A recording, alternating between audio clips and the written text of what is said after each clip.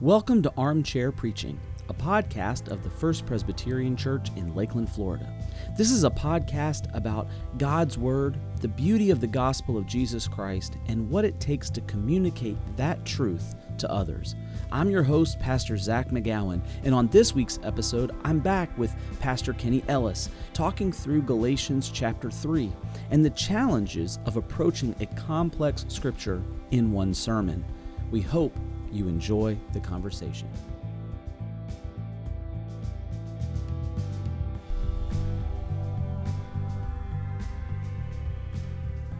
Well, I'm back here today in our third episode of Armchair Preaching. Sitting here today back with Kenny Ellis, who was out last week in Mexico doing. Kenny, why don't you tell people what you were doing last week in Mexico? Yeah, happy Monday. We were, Jenny and I and Nancy Bertram and David Beefus were down there exploring a partnership with a small town outside of Merida that we discovered through a partnership that our church has, First Presbyterian Church has, with the churches in Merida. Yeah. And so CPI, which is the nonprofit that Jenny and I started, that was doing work in Haiti, we were looking for a new spot and felt like God was opening up a door there. And so we went for 4 or 5 days and spent some time with them. David Beefus did some work on helping them think about business and ministry, which was pretty neat. Yeah. And so it was a good trip. Awesome. Well, glad to have you back. Last week we talked with Brian Morgan, looking at our Galatians series in Galatians chapter 2. He got to talk through the real fun conflict with Peter and Paul and how all that played out, which is always an interesting passage to kind of talk through. This week we dived into Galatians chapter 3. And once again, Kenny was preaching in our Vine Modern Worship service. I was preaching in our classic service. So if you haven't listened to the messages, you can check out our YouTube page. You can check out our website in the sermon section. You can check out our Facebook page and go back and listen to actually how the sermons played out. We were roughly covering the same part of chapter 3. We deviated a little bit from one another on it, just given the points. But before we actually dive into Galatians 3 itself, one of the things you and I talked about a little bit even yesterday as we were just doing a kind of a quick little debrief was, man, there's a lot of stuff going on. Yeah. There is a lot of stuff going on in Galatians chapter 3. It's only 29 verses, but Paul really goes into some pretty detailed work, some argumentation against the Judaizers and some kind of trying to convince the Galatians about their own foolishness.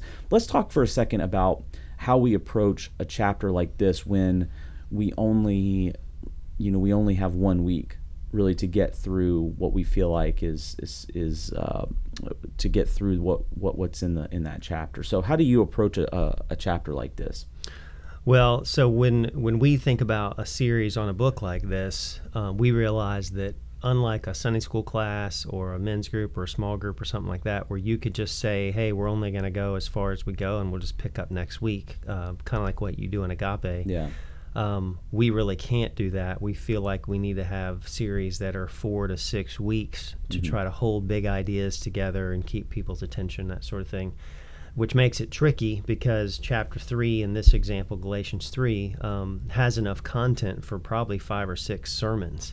Yeah, easily. And so we have to think through, okay, well, if we only have 1 week, we can't say everything, because if you try to say everything, you really won't land anywhere with any real specific application. And so anyway, so it is a little tricky. So what I usually try to do is say, well, if I can only make 1 or 2 points, what do I feel like are the points I need to try to make and draw out of this for the particular community that I'm preaching for that week? Yeah. And tied into whatever the overall theme that we're trying to pull out from that series is. Because, Galatians is one of those books, even though it's 6 chapters. We've talked about this pretty much every week on the podcast. You can read this and encourage you to read this book many, many times through. Paul really dives into some pretty detailed work. I mean, he talks about just basic, what we would consider systematic theology. He goes into the Old Testament redemptive history, everything. And so you could really spend a lot of time on that. And I look at a chapter like this, I have a hard time cherry picking. I have that I want it to be like a teaching thing. I want to say, well, next week we'll pick up where we left off. But you're right. And some churches do that. Some churches do these, year-long studies in Galatians and 2 years, 3 years, 4 years in Romans or something like that. Yeah. But there's an advantage to keeping it brief, because then you can give the congregation kind of a broad view of the whole Bible throughout the year. So let's talk about Galatians 3 specifically for a second. If people haven't heard your message, what was the basic thrust of your message yesterday? The big idea, I looked at really the first 8 or 9 verses of chapter 3 is what I really focused on. And basically you get Paul kind of drilling down a little bit deeper on the whole issue of salvation by works versus salvation by grace. And so he begins with just this incredulous line of questioning to the Galatian believers, that how is it that you started with grace and trusting God by faith, and yet you've so quickly drifted to the Judaizers' new gospel, the gospel of works. And then how he jumps, like you said, jumps back into redemptive history and goes all the way back to the beginning and uses the example of Abraham's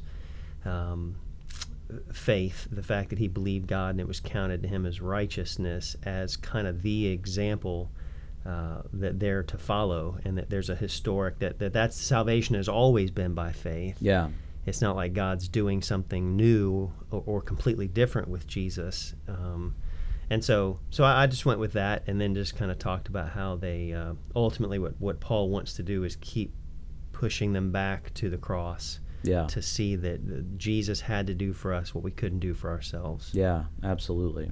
Yeah, and for me, especially those opening lines, just question after question after question after question, he does some really cool stuff there. He talks. First, it's almost insulting, right? He's almost kind of insulting them. How could you be so stupid, right? That you foolish Galatians, how can you be so unwise, unintelligent, and ask the question, who bewitched you? And I think demonstrating one of the things that was interesting to me, it demonstrates the power of the Judaizer teaching, because if the teaching was weak, if the teaching didn't make sense, then no one would have bought it. Yeah, there would be no Galatians. There would be no letter of Galatians. Yeah, they would have been like, this is ridiculous. But it had such an effect on the Galatian people that it was as though they had been hypnotized or drugged. It also, that term kind of bewitched, it also indicates a little bit of the motivation. The motivation is not necessarily, at least the way I read it, not necessarily for the good of the Galatians. Right? The Judaizers are really doing it for the good of themselves. Their problem is a problem of identity, the loss of identity. And if any old Gentile can get in without circumcision, without observing dietary laws, without following all the observances, then what does it matter that they're Jewish? And so their intention is really to kind of fix a problem for themselves. That's the way I read it. I mean, that's the way I read into it. And then he goes into it, and the foolishness part, when he says, he asked them a question, how did you experience the Holy Spirit? How did that happen? How did you experience even the miracles? Yeah. That to me really stands out. Let's talk, you mentioned it a little bit. Let's talk about Paul's usage and kind of employing Abraham in this argument. Talk about that for a second, where the impact of that. Well, once again, it just was a genius stroke to do that, because if you're a Judaizer, when he brings up Abraham, I think probably their first thought was, well, finally, he's going to get to reinforcing our argument that we have this long history and these traditions and customs and laws that are ancient, historic. Yeah. But yet he does do that. He does bring in Abraham, this historic, the patriarch, the founder of Judaism. But he basically uses him in a way that's kind of, it turns it upside down on them right away, because then he's saying, well, actually, I am bringing in this historic figure, this patriarch, the founder of our faith. This hero. Yeah, this hero, but Yeah. I'm bringing him in as an example of salvation by faith, that he just trusted. And so it may seem like that was a kind of an unfair play, that he kind of takes a hero of theirs and actually kind of turns it. But in some ways you could think, I want to believe that as much as Paul is trying to protect and win the Galatian Gentile believers back to trusting, I do think Paul has an angle of wanting also to make a case that the Judaizers may also second guess and rethink their position. Yeah. And so to do that, to pick Abraham was genius, because it causes them, they have to reset and at least try to think through, wow, what if we've gotten it all wrong? Mm-hmm. What if we missed that? Yeah. And so I think that was, I thought that was a genius stroke for him to do that. And then secondly, with the Gentile Galatian Christians, he also gives them a connection to that long history. Yeah. That Abraham just isn't just the father of the Jews; he's the father of all who trust God by faith, all of God's and people, get salvation. Yeah. So in some ways, it gives them a long history that they didn't even think they had access to, or privilege to. So, well, and one of the themes I picked up in my message was this theme of identity. And the history that we hold is a big part of our identity. I think one of the struggles that people have is trying to say, well, what was my history? And for the Galatians, you think about where they are when they are introduced to faith in Jesus Christ. I mean, they had been pagans, mm-hmm. part of a temple community to whatever gods they were worshiping in that community, and coming to faith in Jesus Christ, they knew they didn't belong there. But the Jewish people wouldn't accept them either. They're not circumcised and they're not Jewish. So where do they belong? And Paul says, look, your history has always been with God's people, and God's people have always been identified by faith first. The law was something that was a different point in the process of developing faith for the long haul. But Abraham's Abraham was always justified by his faith. Yeah. And yeah, and I liked in listening to your message. One of the things that just didn't occur to me until I heard you preach it was the idea that, because I had in my mind, okay, so the Judaizers and the Jewish Christians have this baggage, this history of laws and traditions and customs and having to do things to gain God's favor, whatever. But you brought out that many of the Galatian Christians who'd come from pagan idolatry and pagan worship, mm-hmm.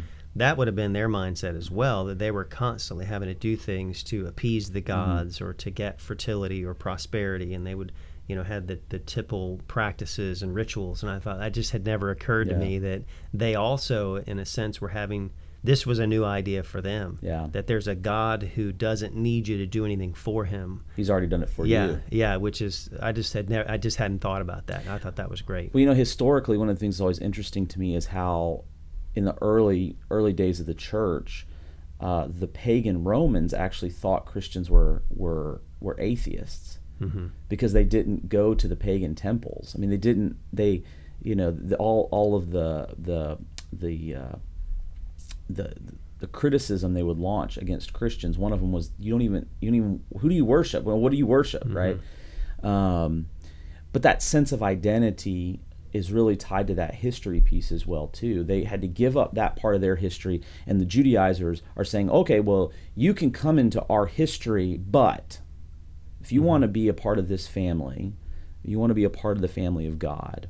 And you're right, Paul, genius for bringing up Abraham, because I even think back to like in John's gospel.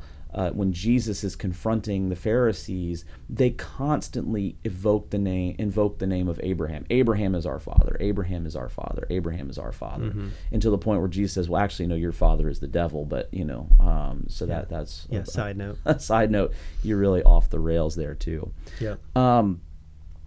Talk a little bit. What do you think about? Looking back over the entire series and even back to chapter 2 a little bit, the vitriol that Paul is writing this letter with, Mm-hmm. so much of people that read the Bible, they think of it as being very sanitized, but Paul does not use sanitized language. And he's pretty blunt. So Mm-hmm. what is your take on that?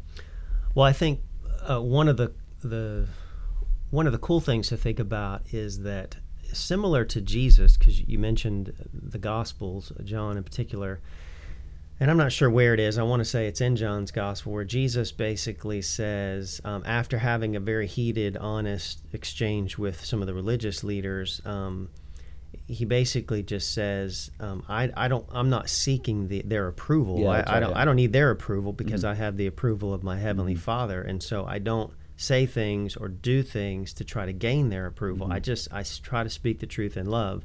Mm-hmm. And I think Paul, who seems to have such a solid grasp on his identity as someone who's been rescued by grace, I think you see that same kind of willingness to say very bold and confrontational things, not because he doesn't care. It's not that he doesn't care or love the people he's being honest with. It's just that he has a higher loyalty and bigger priorities. Mm-hmm. And so he's not as concerned about politeness or coming off a certain way. For him, the gospel's at stake, which means people's eternities are at stake. And he loves the Galatians. He's spent time in each one of these cities, and he's won them to Christ. He's spent time with them, and he can't stomach watching them be bewitched or led astray. And so I just think I think he comes very strong and very confrontational because that's what's at stake. That's what's most important to him. Yeah, well, he is. In some respects, we use the language sometimes of a spiritual parent. Mm-hmm. He's like their spiritual parent because he's been there and introduced them to Christ in really profound ways. One of the passages that are one of the parts of this section in Galatians chapter 3, when he talks about. In verse 1, it was before your eyes that Jesus was publicly portrayed as crucified. And that would have been Paul that did that portraying, right? He would have been the one that would have been so dynamic and so passionate and so motivating in demonstrating the gospel and sharing the narrative story of Jesus Christ in a way that is so profound that it was as though Jesus was crucified right before them. Yeah. And so you think the passion that he uses to bring the Galatians to faith is the same passion he uses to keep them in the faith. Yeah. And you brought this up, talking about how Jesus talks about kind of when he's confronting the Pharisees, he's not trying to win the approval of man. Paul says a similar thing in the first chapter. And am I trying to please man, or am I trying to please God? Yeah. He doesn't care about what they think of him as a person, only insofar as they understand his intention is the glory of God, the salvation that comes through Jesus Christ, and his heart for them. Because if he didn't care, he wouldn't write it at all. Yeah. He was like, well, that was a loss. Yeah.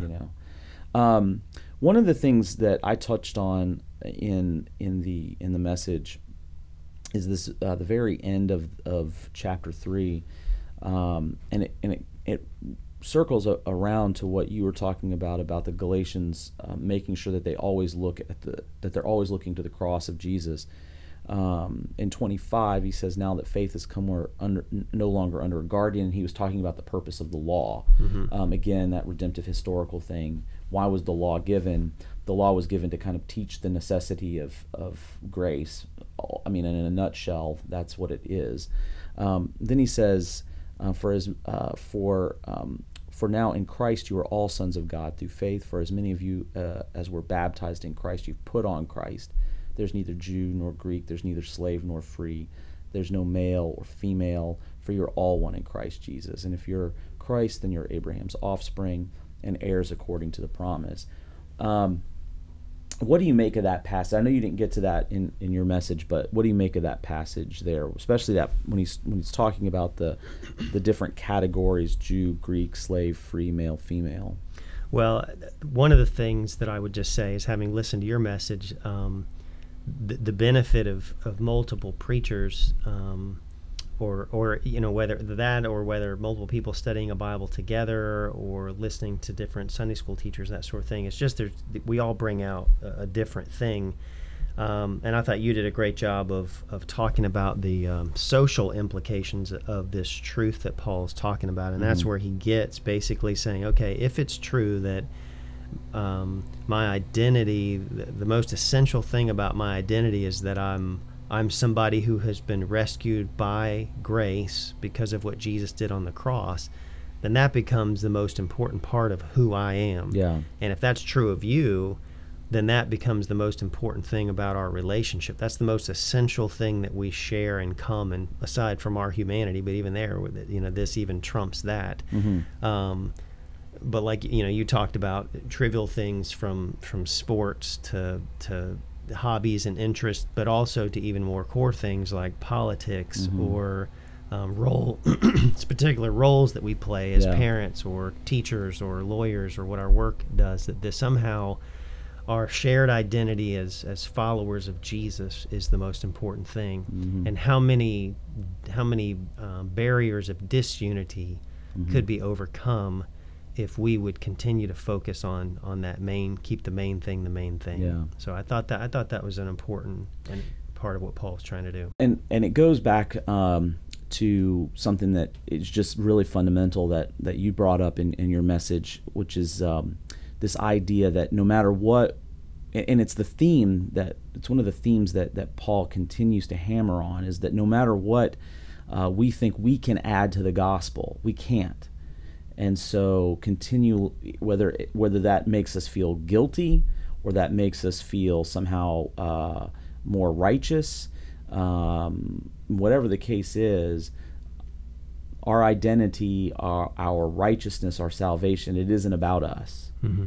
It's about this very, very fundamental, the fundamental grace of God that's been shown to us. And when we start to add anything on top of it, whether it's some sort of morality or some sort of label, it really, really hinders not only our relationship with God, which is primary, but in a secondary way, our relationship to other people. Yeah.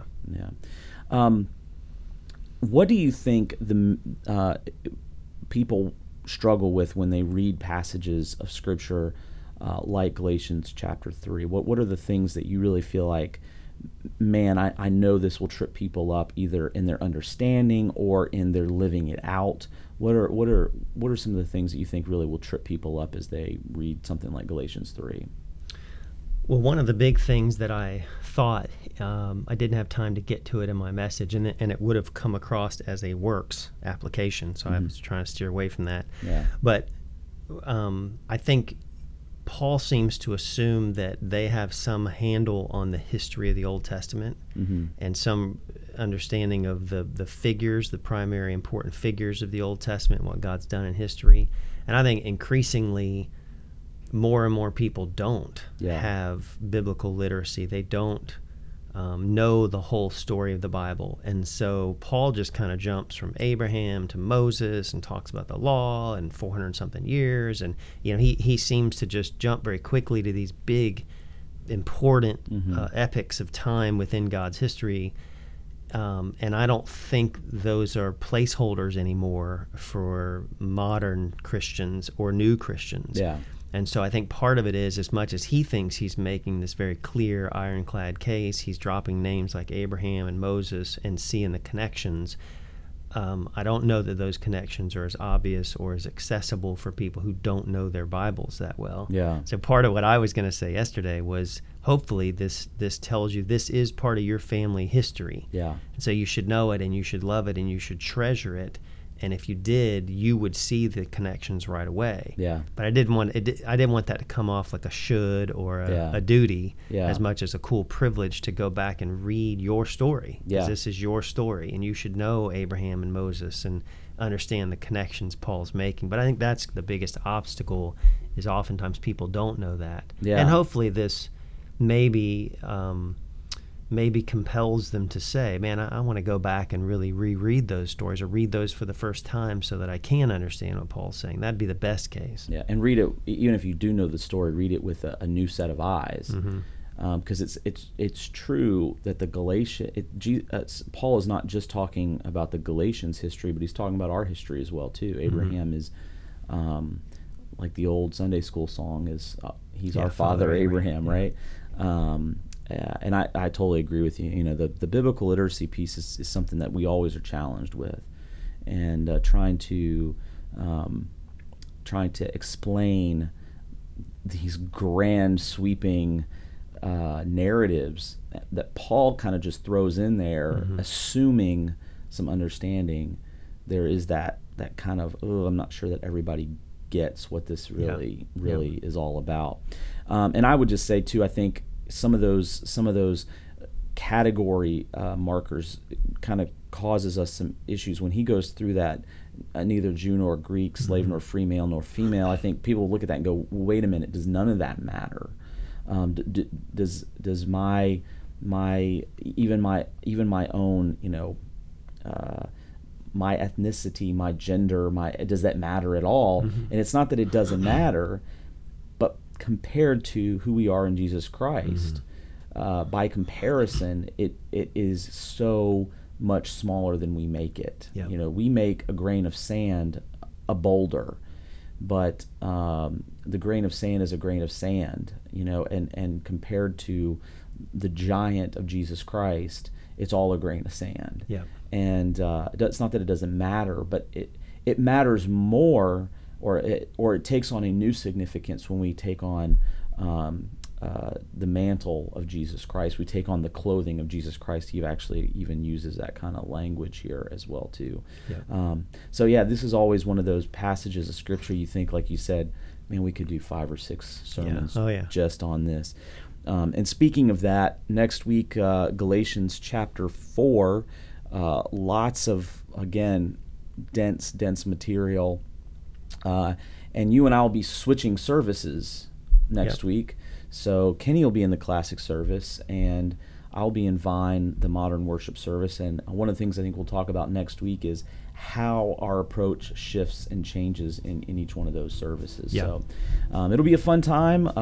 These series are always fun to do, and it's really great that we get to talk through it a little bit more in detail. So appreciate you coming out this morning, Kenny, and talking through this. Absolutely.